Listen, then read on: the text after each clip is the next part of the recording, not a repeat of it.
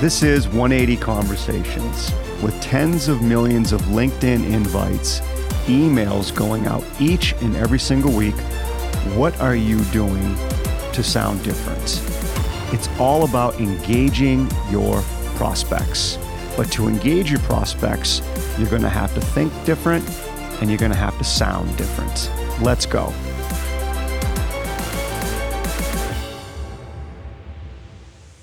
Good morning, Dan. Welcome to another episode of Lappin' 180 Conversations. How are you today, Dan? I feel fantastic.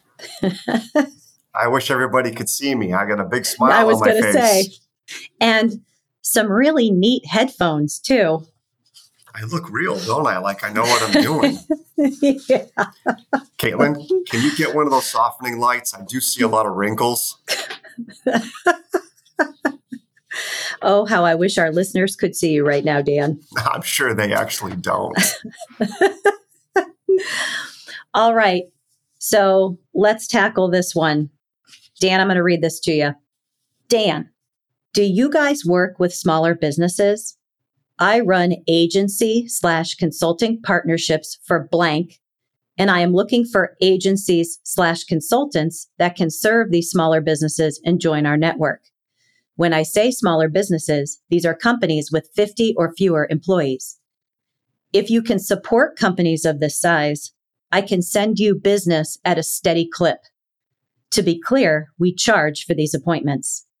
We don't onboard new partners often, but when the supply of these appointments goes way up, these opportunities arise. Happy to send you more info and hop on a call to see if there's a fit here. Would later today work by chance? Okay, and this was sent at 12:36 p.m. Initial thoughts, Dan? I have no idea what they're approaching me on. And what stuck out absolutely was, to be clear. Well, you haven't been very clear because you've mentioned a partnership. You've mentioned join our network. And then at the same time, something about a fee for appointments. So this is the kind of stuff that so many people do in outreach. They're vague. And then this person goes and says, to be clear.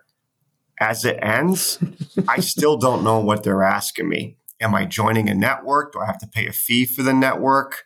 Are they sending me people who want sales training, high performance training? Is it just one of those companies, which it more than likely is, that says they can set 4 or 5 appointments every week, right? Those outsourced outreach companies. I don't know what they're called, but you know what I'm saying, Pam. Do you think they intentionally keep it vague to try to engage you? Yeah, 100%. Okay. So that was sent at 12:36. At 2:02, this is coming from a different human being. Same company? Same company, different human being. Same day? Same day, 2 hours later. Okay. And the subject is, Dan, did you get scheduled? Hi, Dan. Blank on my team recently reached out to you, but as the team lead for blank company, I wanted to touch base directly. Getting to the point, as an outsider looking in, I think you'd be a great partner to take sales appointments with the leads we source.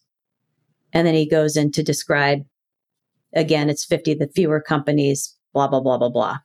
So to that end, I wanted to reach out and send you an invitation personally. The invite page gives more detail than what so-and-so likely sent over. That's odd. Let me know if you have any questions, but this should be straightforward. View your invitation here. We'd love the opportunity to work with you, and we look forward to next steps. So I already know what their outreach strategy is. So if I'm a company that's okay with that kind of vagueness and a little bit of that big time bullying, and I say to myself, I don't care how they get the appointments for me, as long as they get them, that approach might appeal. I think, though, for a lot of us, that approach just feels dirty. It feels sleazy. I mean, he's big timing his own teammate. I know. I know.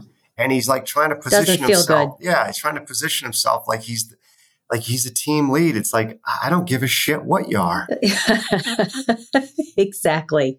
It does. It's just very yucky. And it does seem like it's very odd that it's almost like he's degrading his own employee. Yeah. What was the subject line again? The first subject from John Doe was Dan, referral candidate. The second email that was from Jane Doe was, Dan, did you get scheduled?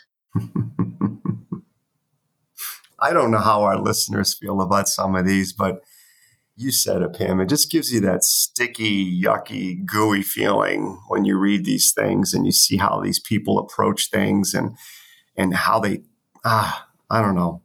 And my goodness, you certainly aren't eliciting any trust. No, actually, let's go through that. So where does the trust immediately start breaking down?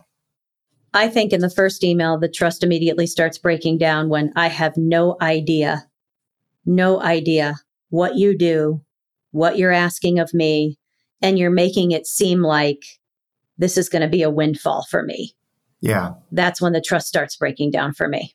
Vagueness deteriorates trust out of the gate, right? Pam, you and I have talked a lot about this lately. Transparency, honesty, vulnerability build trust. Vagueness deteriorates it quickly. Exactly. Let's go to the second one. Wow. This one, I just thought this whole thing was odd. Making sure my employee reached out, giving you more clarity because my employee probably didn't do so. That whole thing just reeks of skepticism. And the last thing I'm thinking about is these people are peers and somebody I'd want to talk to. That's the last thing I'm thinking about. So you're thinking to yourself, this person is not going to be my type of person. And I don't care what they're offering. There's no trust. I have no interest in engaging. Absolutely none. And to Dan's point, listeners, I think you have to remember every time you engage with another human being is an opportunity for you to demonstrate that you can be trusted. I always challenge it takes a long time to develop trust. My goodness, some of our first interactions can be telling around whether or not we can trust another human being. At least for me, I keep those things in mind. Yeah, I would agree. And to add on, I don't think the trust is always the same. I think there's a certain level of trust that has to be hit. Great point. For someone to be invited in, at least for a conversation. Now, the trust for somebody to do business with you is a different level of trust. And I think that's what happens over a period of interactions. Agreed. So not all trust is the same, but you have to absolutely, in the short term, establish some level of it. Exactly. Thank you for joining in for another Lapin 180 Conversations. We'll see you next time, folks. If you're ready to get uncomfortable and level up to high performer status, find out how you can change the conversation by sending us your sales outreach via email or voice recording at podcast@lapin180.com.